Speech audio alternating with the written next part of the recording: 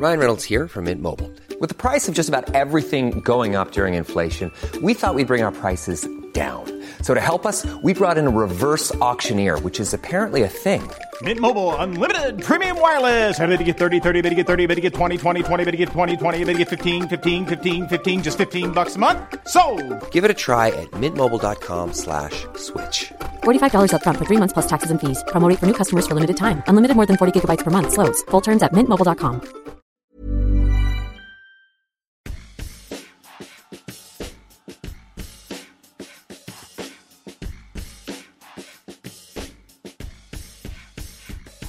This is Peter Wells' podcast. Excellent. Meta, right? Or is it Meta? Meta? Meta, but I always say meta. Meta. Okay, that's the American way of saying it.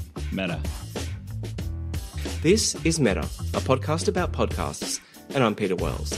And today I'm really excited because I'm interviewing one of my all-time favorite podcasts and one that has become my default recommendation for anyone who asks me what the hell I do for a living. I always end up telling them about podcasts and then I end up telling them about Ono, Ross and Kerry. And there's a good reason for that. So I first heard Ono, Ross and Kerry, I think two and a half years ago. I had a really long drive ahead of me. I had to drive from Melbourne to Sydney. And I was doing it by myself, and so I needed podcasts to get me through that 14-hour drive. I put a call out to Twitter, and I got a whole bunch of replies back, and most were the stuff I'd heard a bunch of times before, and nothing really grabbed me. But a good friend of mine, James, hi if you're listening, told me about this show called Ono, Ross and Kerry. He mentioned that they had an investigation into flat earthers that he said was just mind-boggling, and I had to listen. I looked at it and I thought, well, it sounds like they're probably going to be punching down if they talk to flat earthers. How fair can they be? But looking at the show, I saw they also did a 10-part series on Scientology, and that's one of the areas that I've always been fascinated in. So I wanted to jump in and listen to that. A couple of hours in, somewhere on the way to Albury, I was completely and utterly hooked. And I listened to the entire 10 episodes on their Scientology before I got to Sydney. Anyway, long story, very long.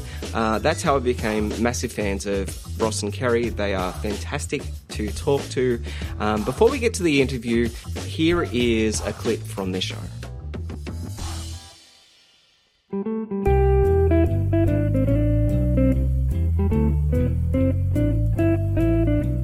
Hello, and welcome to Oh No, Ross and Kerry, the show where we don't just report on fringe science, spirituality, and claims of the paranormal, but take part ourselves. Yep, when they make the claims, we show up so you don't have to. I'm Ross Blotcher. And I'm Kerry Poppy. And in this episode, we are finally doing what you want. The one thing people have been asking us to do forever.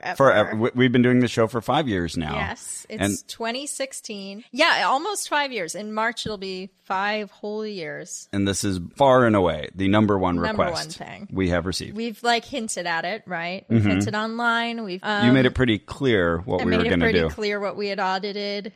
Yeah, it's Scientology. It's the number one thing we get asked for. Oh, all the time. All the time. And when are you going to do Scientology? Been since year one. Have you done Scientology? I mean, even if someone hasn't heard the show and I tell them what we do, they're like, what about Scientology? Right. I'm like, no, well, we became Mormon. Oh, that's cool. What about Scientology? I've got to say, I am super fanboying out right now because Ono, Ross and Kerry has been the go-to recommendation that I've had for at least a couple of years when someone has asked me what podcast they should be listening to. It's just the perfect show of this could only be a podcast, but also its production values are so high, and I know that it's probably going to be a show that a good majority of people I'm chatting to have never heard of. And so that's why it's always my favorite recommendation. So thank you so much, Ross and Kerry, for joining me today. Oh, thank you. Wow. Thank you, Peter. Great to be here. I'm glad to hear no one you talk to has ever heard our show. That's well, it's actually good for our particular work. That means you know and talk to all the right people. Tell me about the concept and how it came about. You've hinted, now that I've listened to far too many of your episodes, you've hinted along the way about your own kind of journey into doubt and science and all of that kind of stuff. But yeah, from from your own words, how did the show become? Well, okay, Carrie's thinking about this, so I'll jump in. My upbringing was in evangelical Christianity, literal creationism, and when I hit college, there wasn't this big liberal onslaught like all of my family feared. But I did have one science professor who recommended that I attend some Skeptic Society lectures and, maybe write them up for extra credit. And I was just interested in the topics, and I started attending those while I was still the Bible study leader in college. And eventually, it took like a year and a half. Deconversions are very slow. But I started questioning my beliefs and eventually kind of ended up on the non-belief side of things and skepticism. And so I started getting really involved in the community. And that is where I met Carrie. We were both attending the same book club together, and we would see each other at lectures. And we were two of the very few young people. And so we met, and it was really the genesis of this, beside just our friendship, was that Carrie had suggested that we attend this Kabbalah lecture. And she invited the group, but no one else wanted to go. I was the only one who thought this sounded like a really good idea. Yeah, I want to hear this astrology lecture. And everyone else was saying, why would you do that? We don't believe that. And we did attend, and the next time everybody saw us, they said, "Oh, tell us how it went. What did you hear?" And they wanted to know everything, but we kept thinking, well, this is weird. You didn't want to go, but you wanted to know about it. And we both kind of had that light bulb of, this might be a thing we could do. I sign off on that. I'm trying to think like how far back to go, because the story of the genesis of the show is also, the story of our lives. Because we were both believers. I was also an evangelical Christian. Didn't grow up with it quite the same way Ross did. I got into it through church camp. A friend invited me to church camp, and I bought that whole thing that summer and was in the church ever since until I was mid-20s, somewhere in there. And there were a number of experiences that kind of shook my faith, but a central one was that I lived in a house that I came to believe was haunted. And this was a period of my life where I both believed in God and was going to church, but also was into things like feng shui and tarot cards and kind of exploring the different types of beliefs. And so I came to believe this house was haunted. It's a long story, but it turns out I was actually being poisoned with carbon monoxide, not intentionally, but there was a carbon monoxide leak in the house. And when I realized that, there was this realization of, oh my God, like that was so real to me. There were real feelings in my chest, and I would hear sounds, and that was all so viscerally real that it was like, oh, okay, well, if that had a very scientific explanation, then what if all beliefs like that? What if it's all just like these things science didn't get yet, and people built myths around them and passed them down? Oh shit. What if my beliefs are like that? What if the Bible's like that? So I went through my crisis of faith then, and also ended up at that same book club Ross described. I had a little more of a tortured relationship with the organized skeptic movement than Ross did, but nevertheless really shared their aims. And so when we started the show, we just realized there was really like a hunger for a point of view on beliefs that is science-based but isn't. Yeah. And that's one of the things that I find really refreshing about the show is that so often, the atheist at the party is the person you least want to speak to, because that there's going to be a certain amount of judging, or I don't know. There's none of that. There is no kind of judgment, I feel, when I listen to a show of yours. And so the one that got me into it was your Scientology series. A friend of mine recommended Flat Earth, and I thought, when I first saw that, I thought, well, that sounds like they're going to be punching down. I don't really want to listen to that, and I was completely wrong. But looking over the feed, I saw the Scientology thing, and I ended up listening to I think 9 episodes in a row on a 14-hour drive that I had to do. Whew. And Wow. I got to the other end and I was just like, well, here's my new favorite show. Aw, that's great. That's amazing. And thank you so much. That means a lot to hear that you don't sense judgment in how we talk about these things. Yeah, I mean, you go to a high level of journalism to change people's names, to understand where they're coming from. I think it's a very, very well balanced show, and that's what is the appeal for me. That's one of the appeals for me. Oh, thanks. Yeah, I think one thing we really strive to do is also just be really transparent about our biases. We do both come at the show as people who don't believe, and every person is biased. And I think that journalists often feel this onus to be objective. And the reality is no one is objective. And the way to get the closest to objectivity is to know your bias and state it. Mm-hmm. So there are definitely times where, we'll get emails that accuse us of not being, of sort of going against our own ideals sometimes and maybe coming down too hard on a subject. And we try to receive those well. But I think that's the flip side of just like really laying your biases out there. And a lot of our humor, I think, is about our own confusion on certain things and just the weird situations we find ourselves in, or a deep dive that we've done into the beliefs. And so hopefully, we're not trying to have fun at the expense of well-meaning believers. And so I think that's another thing, hopefully, that kind of keeps us respectful.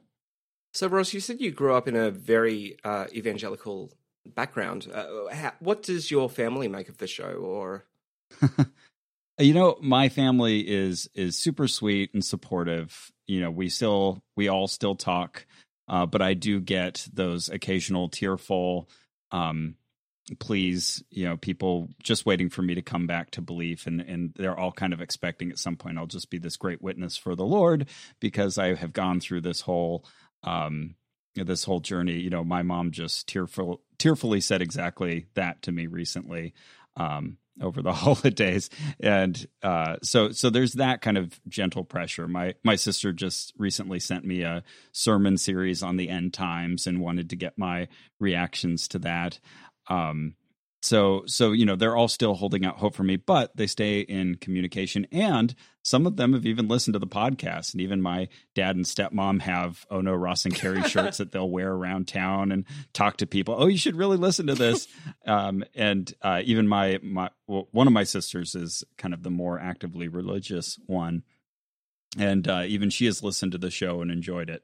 Oh, good. And what about people who, for instance, someone who has been in Scientology or has been in Scientology and then left and then discovered the show? What kind of feedback do you get from those kind of listeners? Pretty positive. If they've already left, they're kind of hungry for material that really digs at the underpinnings of, in your example, Scientology, looks at the history. What was all the stuff they missed that they weren't told? So they're kind of getting a crash course in the other side of all the stuff they've been living for the last however many years. We have interviewed a couple of ex-Scientologists on the show, 3 that I can think of. Chris Shelton, who was in there for a good 20-odd years. Very odd years. Mike Render, who was quite high up in the Church of Scientology. Yeah, he was like second or third in command. Yeah. And then Trevor Heasley, who was an active Scientologist, and he was working at an org where we'd been kicked out. And he found our podcast, at least he found like the image on a Google search. He was looking for the Scientology logo, and a picture of our faces came up, and he said, I recognize that church, or org rather. And so he kind of ratted on us. He said, hey, these people, they made a podcast about this location. And he got in trouble for even having been aware of us. They wanted to then do a sec check on him and find out, how did you find out about them? And what do you know about Ross and Carrie? And he's like, whoa, why don't they like Ross and Carrie so much? And I think that made him curious. And he listened to our show and he had kind of a negative reaction to it, but he wrote us. And over time, as he listened more, he eventually got to the point where he realized, you know what, I need to leave. And he left Scientology. Yeah. As someone who had a friend who then became a Scientologist, that behavior does not surprise me. And that's one of the reasons why I was so drawn to that series. But that was one of your longest and most in-depth investigations I think you've done. Hiring for your small business? If you're not looking for professionals on LinkedIn, you're looking in the wrong place. That's like looking for your car keys in a fish tank. LinkedIn helps you hire professionals you can't find anywhere else, even those who aren't actively searching for a new job but might be open to the perfect role. In a given month, over 70% of LinkedIn users don't even visit other leading job sites. So start looking in the right place. With LinkedIn, you can hire professionals like a professional. Post your free job on linkedin.com/people today.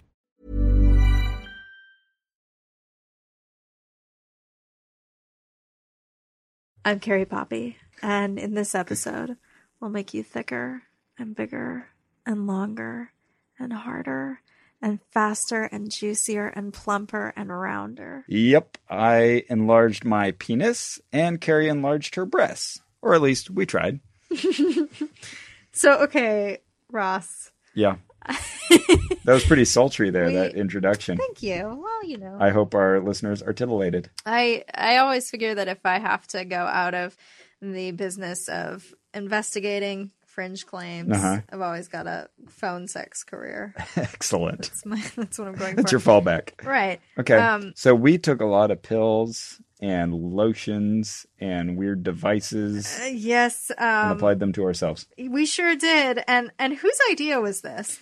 Tell me some of the other ones. Some of the because it's not just these heavy topics. Sometimes it's really, really fun. It's tarot cards or massage or What are some of your highlights over the years?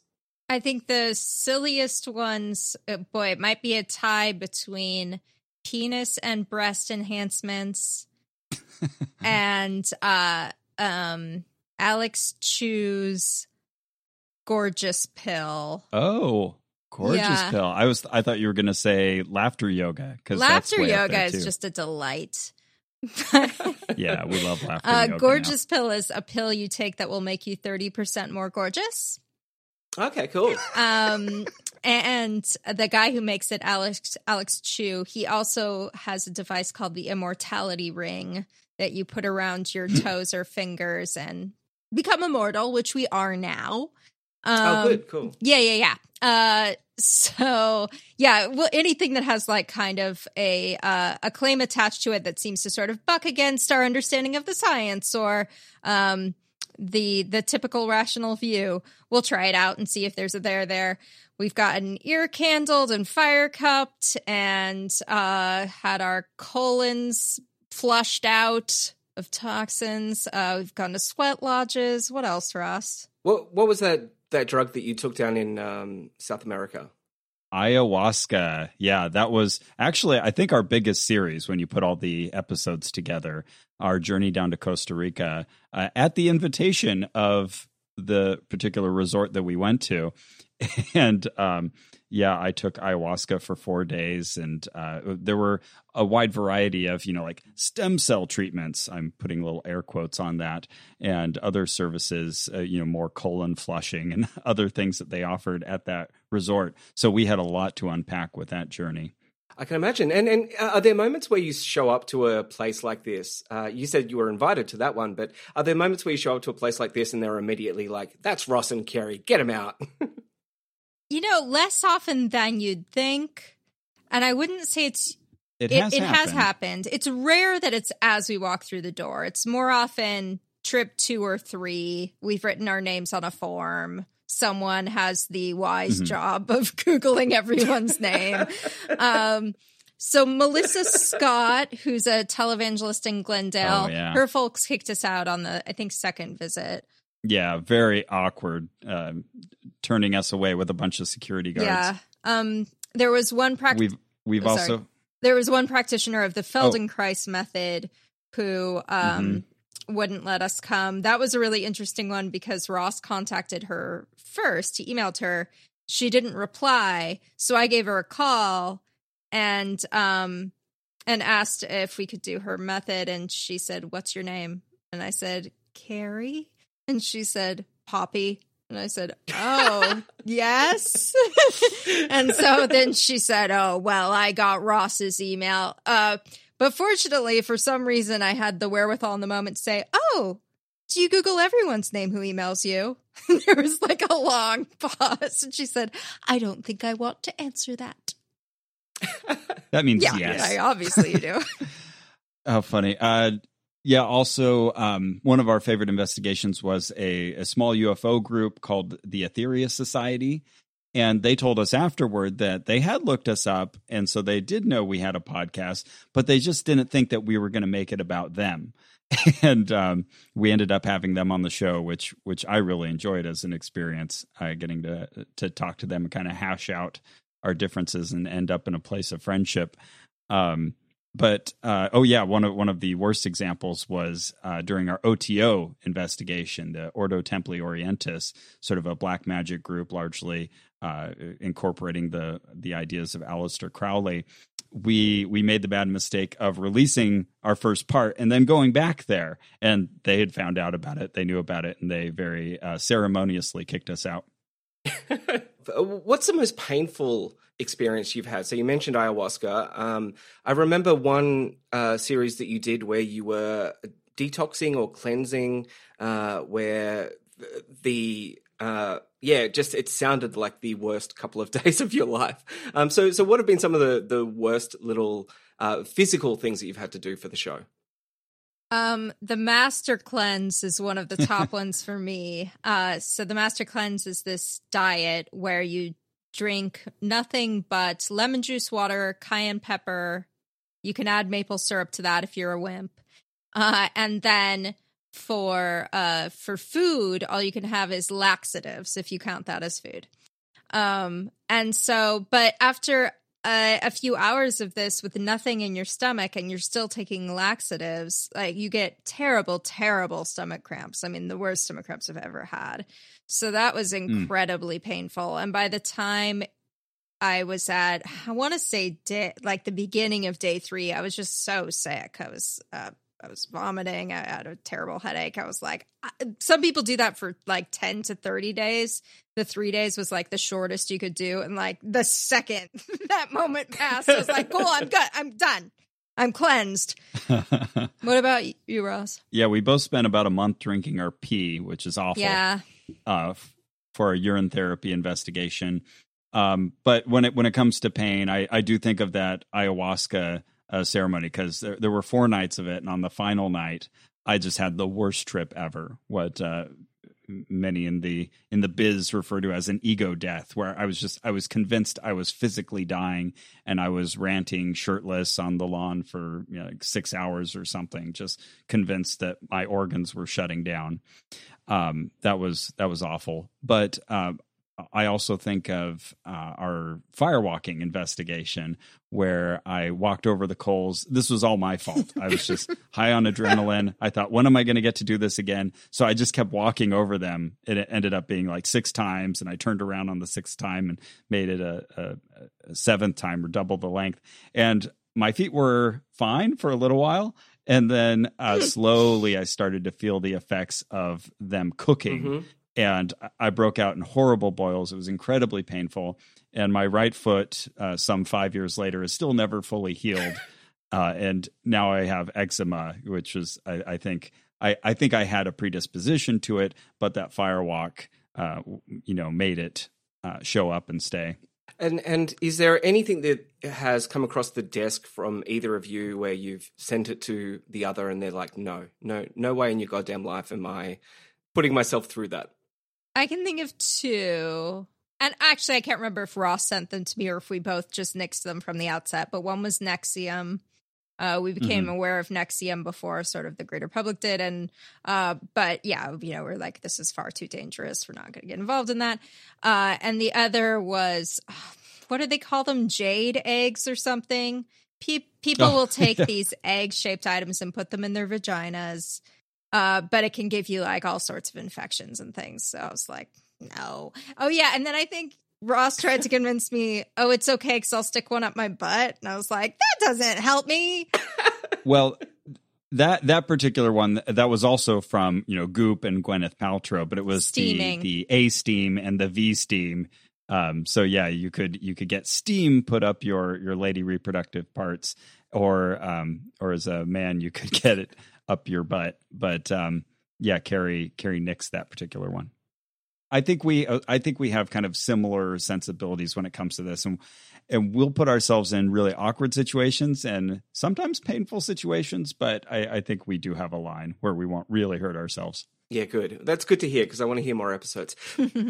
For people who haven't heard the show before, I think you're explaining what so many people love about the show is this kind of very dry, very methodical explanation from Ross, and then at the same time, I'm not going to stick something up my butt. It's like it's this beautiful kind of back and forth that you guys have. Did that take a couple of episodes to develop? I know there's been certain jokes that have started a couple of episodes in that have just continued to repeat after that.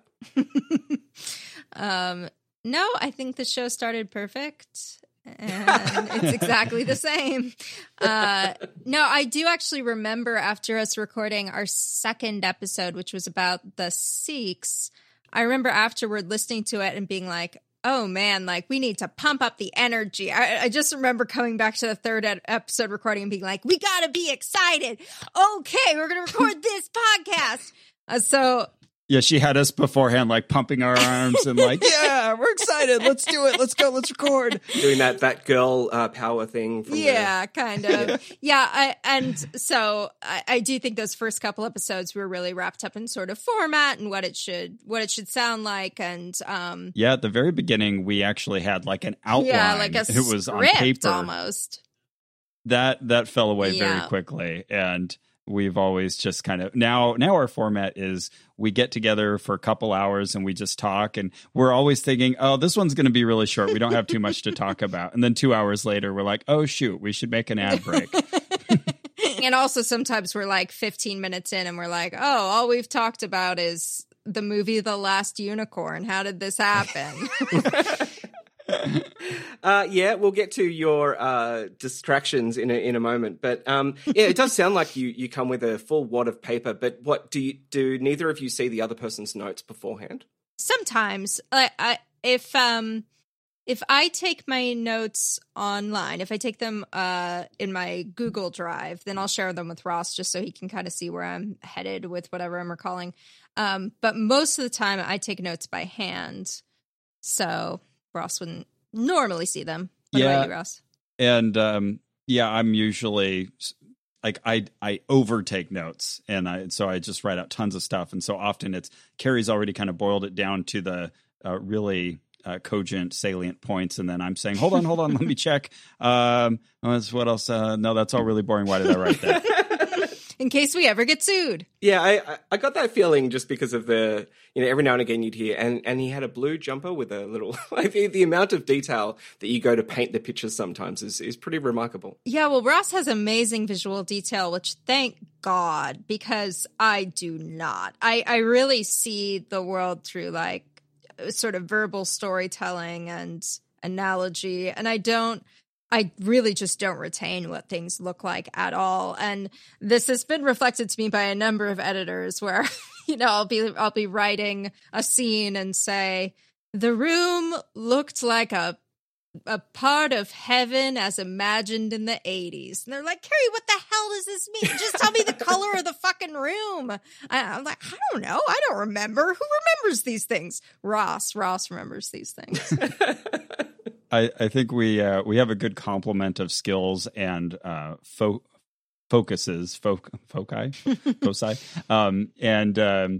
and so just naturally we'll kind of end up painting the scene more fully, just because we're both kind of seeing it through different lenses. And Carrie will have the more exact memory of kind of what people said or what the tone was. And kind of to your earlier question, I think it's just been sort of a continuity of the simple format and our friendship sort of being at the center of everything. And there are many ways in which we can and should sort of add layers to what we do and more people, but really it is mostly just the two of us kind of filtering and presenting all of this. So that I think that's been our continuity throughout the last almost 10 years. Wow, 10 years. That's a hell of a long time to be doing anything, right? But especially a podcast. What were the numbers like when you first started? Very small. We had these kind of milestones where we said, wow, that's like there's people that are not just our friends who are listening. And then later on we said, wow, like 300 people. Oh my goodness, that's like more than we personally know. And then eventually the numbers climbed and climbed and climbed. And thankfully I don't really keep that in mind, because I think that would paralyze me if I was constantly thinking about, tens of thousands of people listening.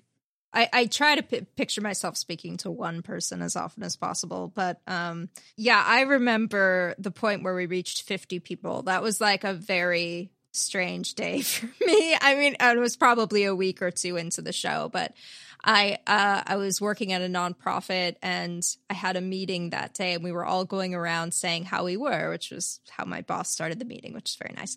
And everyone else was like, "Oh, doing okay, oh, my cat peed on the rug this morning, whatever."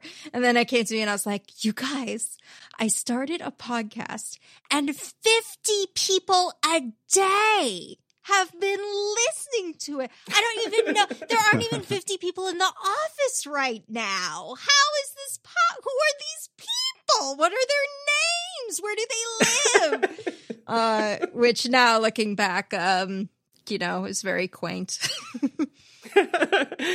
It's still pretty rare, but like just being recognized on the street by someone who is not a cult leader or someone we're investigating is a really awesome experience, and it does happen, and it's happened to both of us. Or where you get the family member or the coworker who says like, "Someone asked me if I knew you, and what is this podcast?" I wanted to ask about the amazing times where you just kind of go off topic. So I listened to an episode a couple of weeks ago.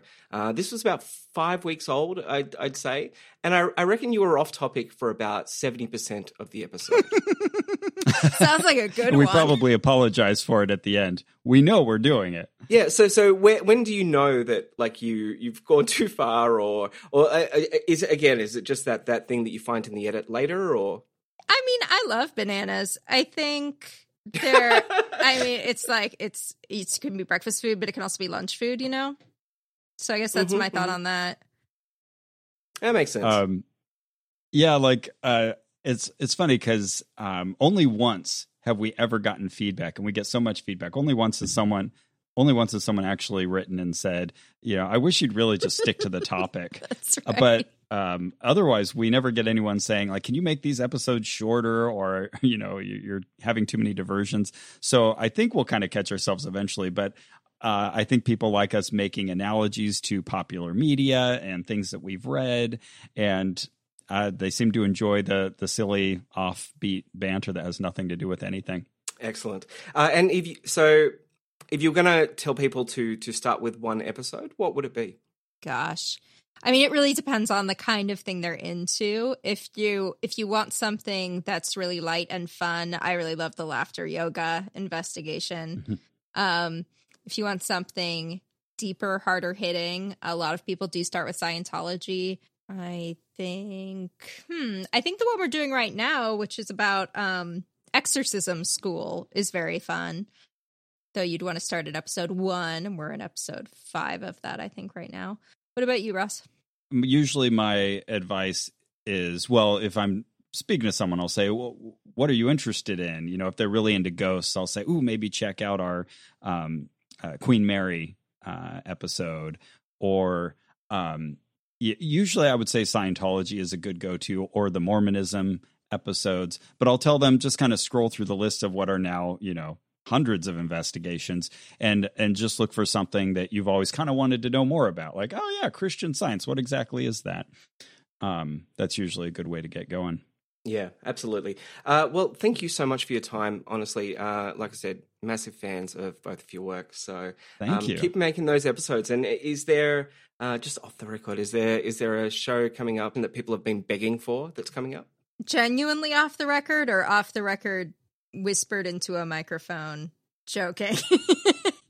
I mean, we wouldn't tell you, or I wouldn't tell you, but I actually think there isn't anything major that we're holding off on right now.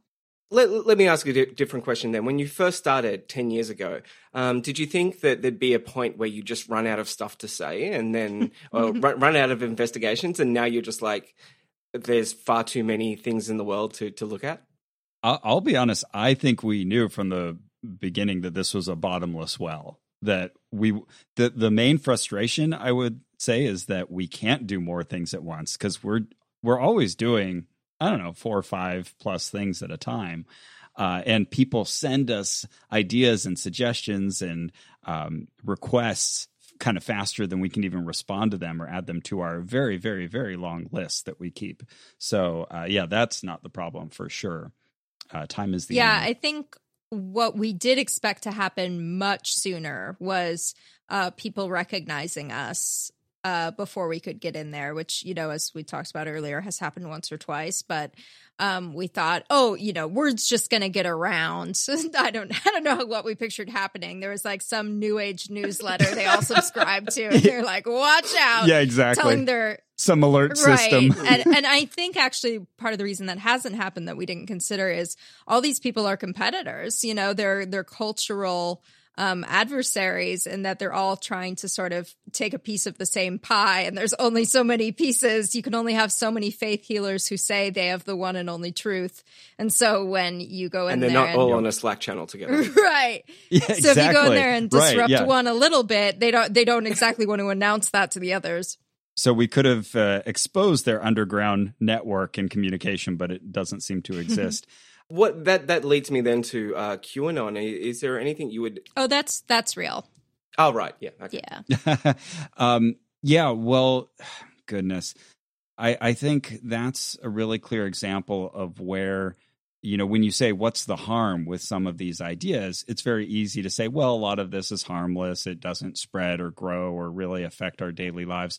But QAnon uses all the exact same methods in this really pernicious manner, and that really is affecting our politics. It's affecting interpersonal relationships. It's breaking up families.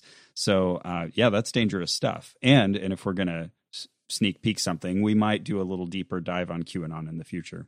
Okay, well, stay safe out there if you do, because those guys scare me way too much. But yeah, once again, thank you so much for joining me today. See ya. Bye. All right. Thanks, Peter. Bye.